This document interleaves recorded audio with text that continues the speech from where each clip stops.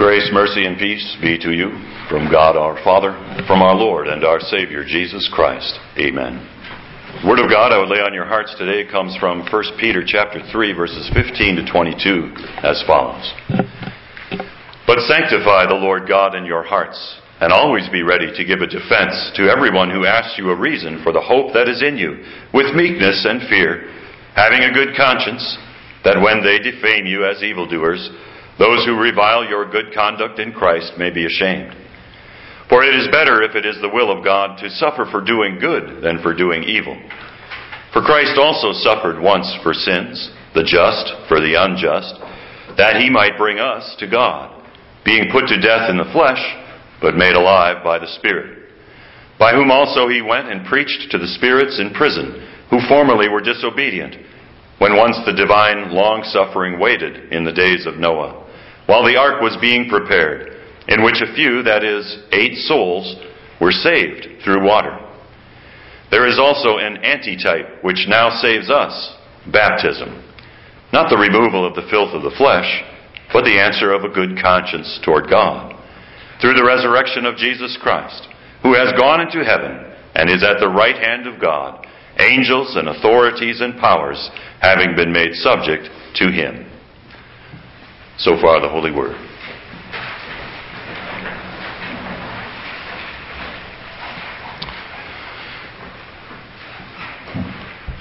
Dependable, loyal, trustworthy. No, I'm not talking about my dog, Hunter. I'm talking about virtues, Christian virtues that all of us try to possess. All of us work at it, try to hone those Christian virtues of being faithful. You can really sum it up. Being faithful. As I mentioned earlier, today is the 6th Sunday of Easter. 5 weeks has gone by already, including the Easter Sunday, since we celebrated the resurrection of our Savior Jesus Christ. Time has gone by. Years have gone by since Jesus actually rose from the dead. And yet, here we are today, through God's grace and mercy,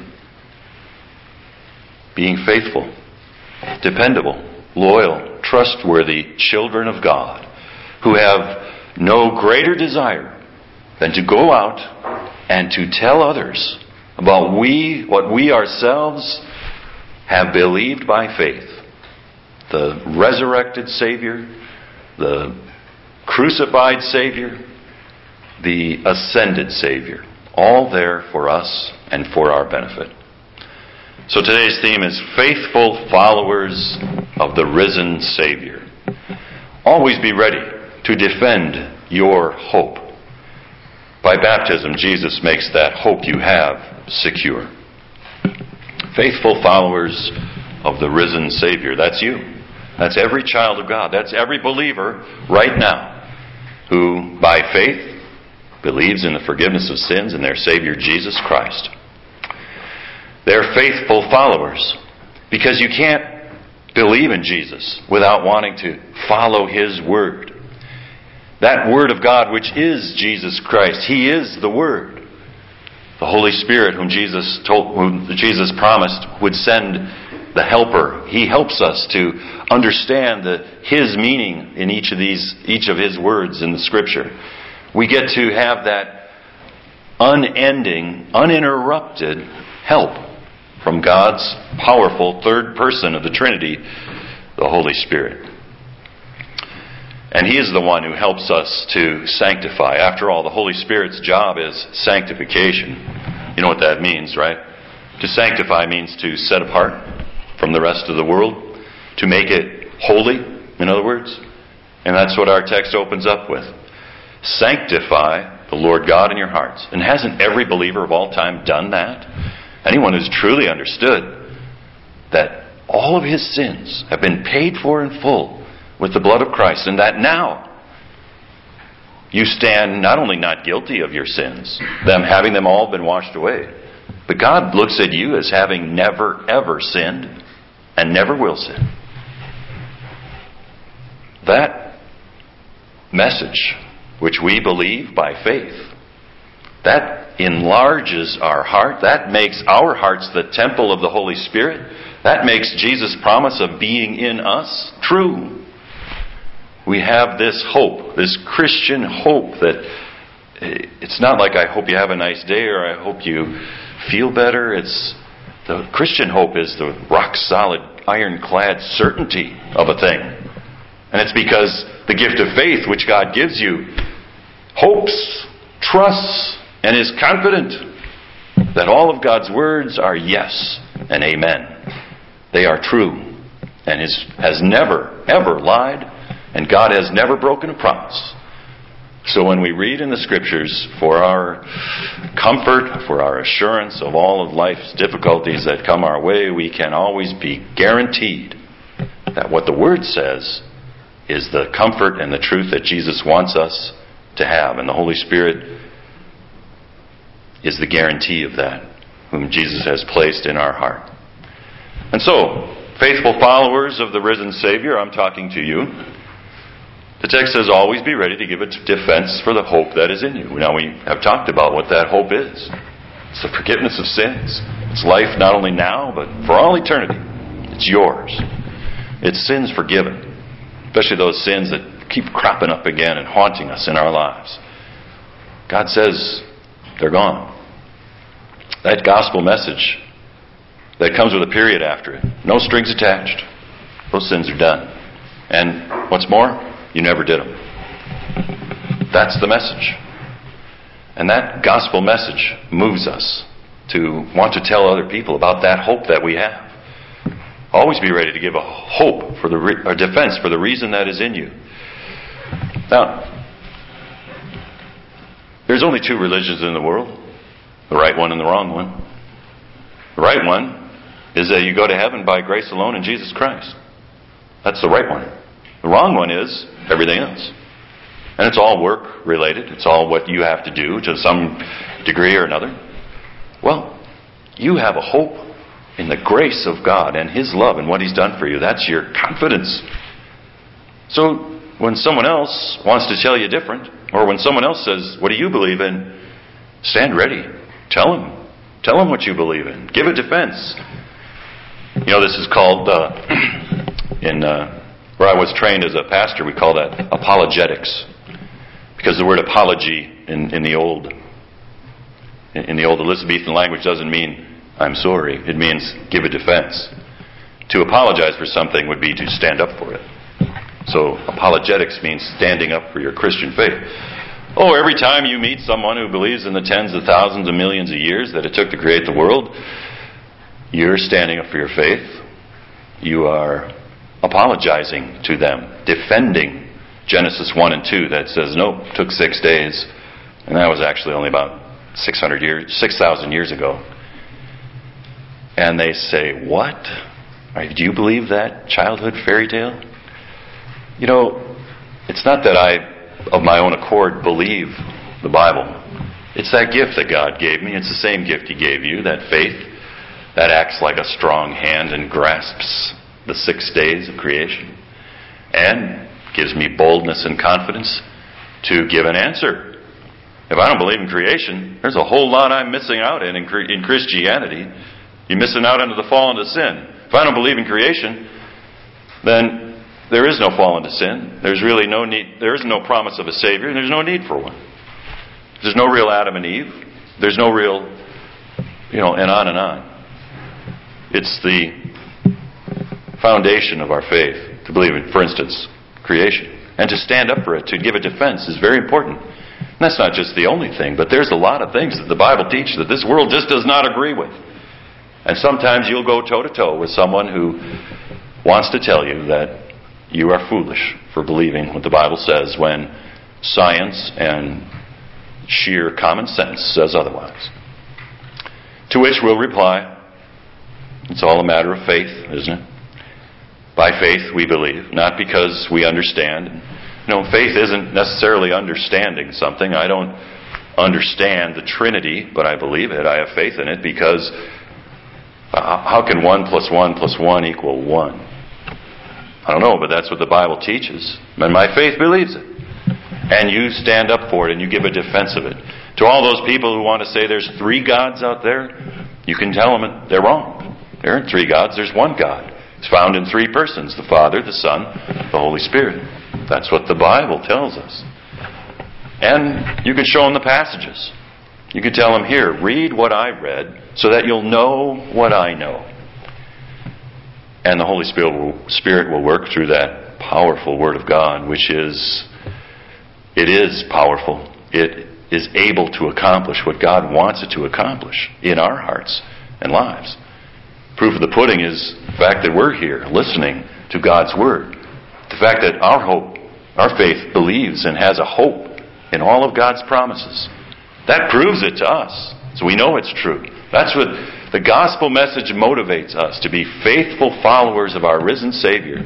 So that those people out there today who think that Jesus was just some good moral teacher that you should follow and emulate His example and make that the highlight of your life, we could tell them, you're missing out. You're missing out on the gospel message of why Jesus lived a good life, so that He could hand it to you.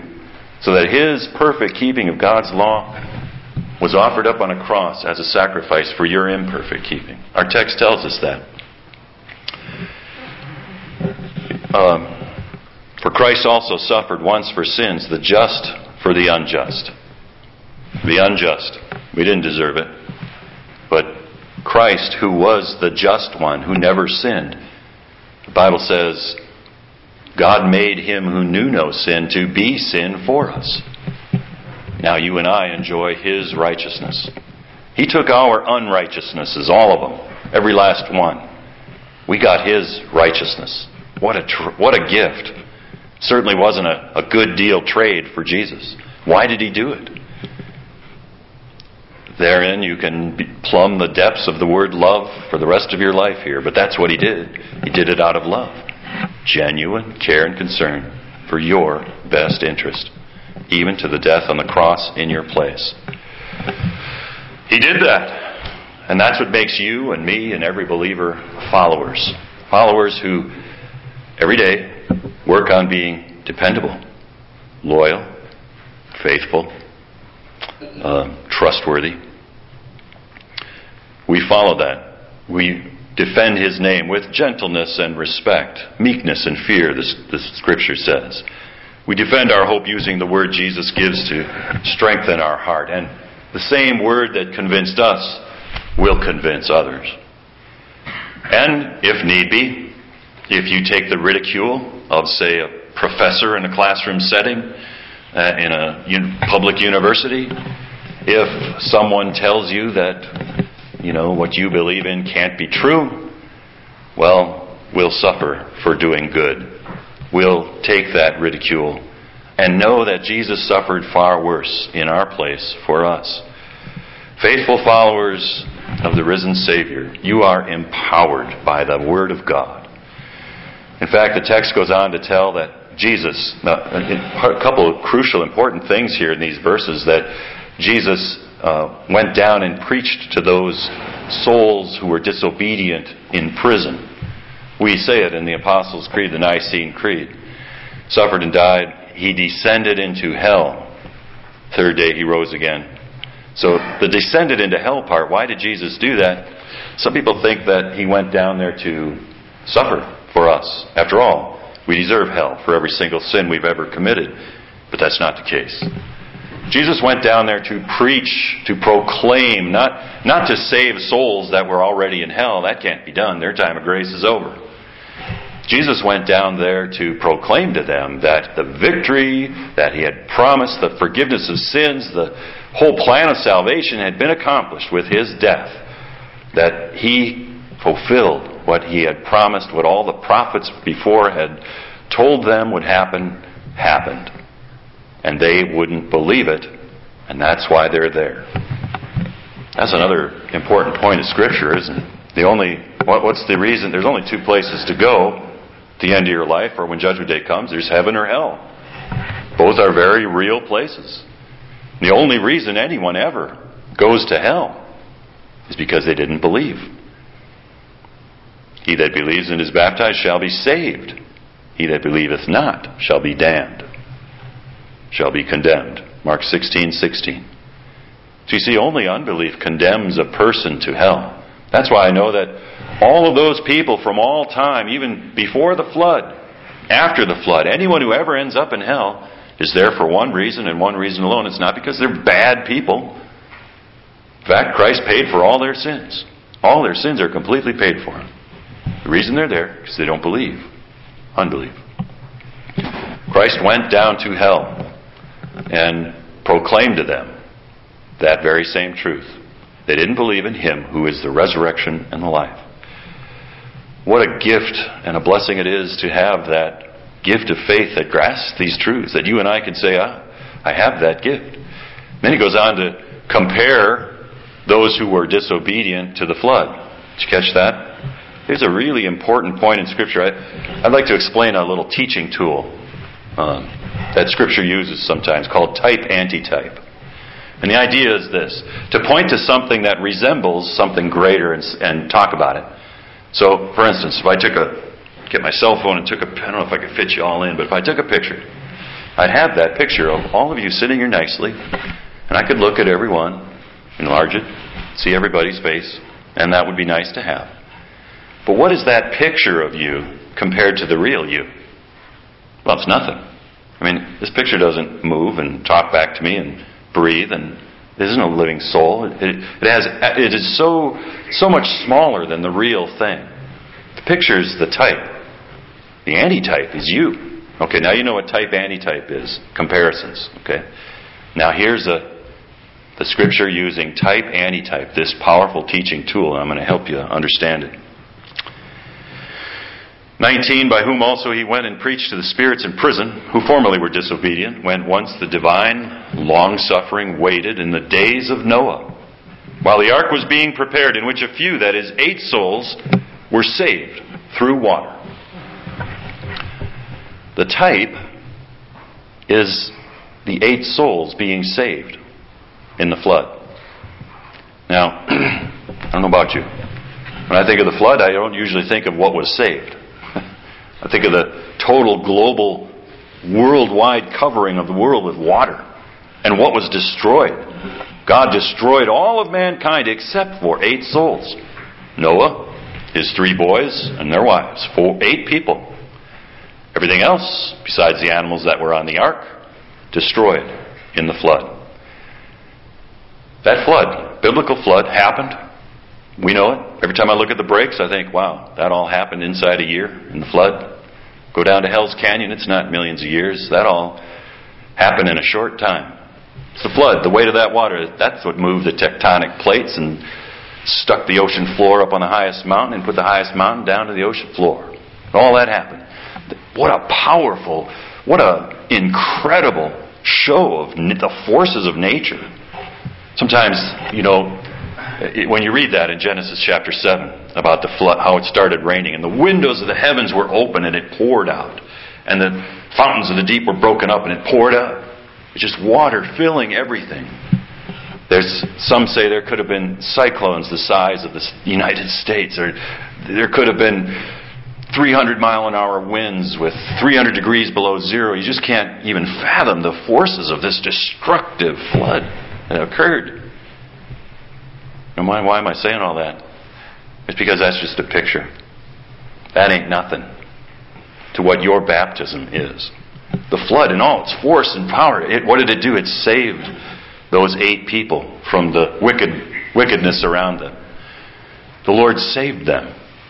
And He says there is now an antitype. Here's the real thing. Baptism. There is an antitype which saves us. Your baptism. So every one of us can think of not only that great gift of faith that God gives us and nourishes us every time we get together and celebrate His Word, but wow, I've been baptized. You can use that every day. That flood, all its power and all the forces of nature behind it, it's just a picture. The more powerful thing, which forgives you your sins, which gives you the gift of faith, and you use every day to remind yourself of God's power over Satan, the devil, and all the other evil forces in this world. He protected you, freed you from it. Baptism saves us. That's what this says. And the word baptism, it was so common in Jesus' day I mean, you'd come in, your mother would call you in and say, baptize your hands, it's time to eat. So he has to put in this parenthetical remark. Not the removal of the filth of the flesh. He says, I'm not talking about washing your hands. I'm talking about baptism with the Word that is a answer of a good conscience towards God. Are you fearful that God might not forgive you your sins? Think of your baptism. Your conscience will feel good. And you know, your conscience works two ways, right? It makes you feel bad when you do bad. Good. That should be that way. But your conscience also makes you feel good when good is done by you. When you think of your baptism, your conscience will make you feel good to stand in God's sight. Your conscience will believe and trust. Your faith believes and trusts in God's powerful Word. And your conscience goes, sins washed away. Your conscience says, the waters connected with the Word gave me faith and keeps me in the faith, and is more powerful than for any of my enemies than even the flood was. That's just a picture. Baptism is where it's really at. That's what we have. The Bible proof for God's power is something you've experienced as a baptized child of God. That enables you, doesn't it? It's very enabling, having God's Word, thinking of our baptism. Also taking the Lord's Supper, which is another means of grace that God strengthens us and forgives us our sins. Very powerful. They're not just symbols, these things, baptism and communion. They're God's way of forgiving us. And that forgiveness is powerful. That enables us to be faithful followers of our risen Savior.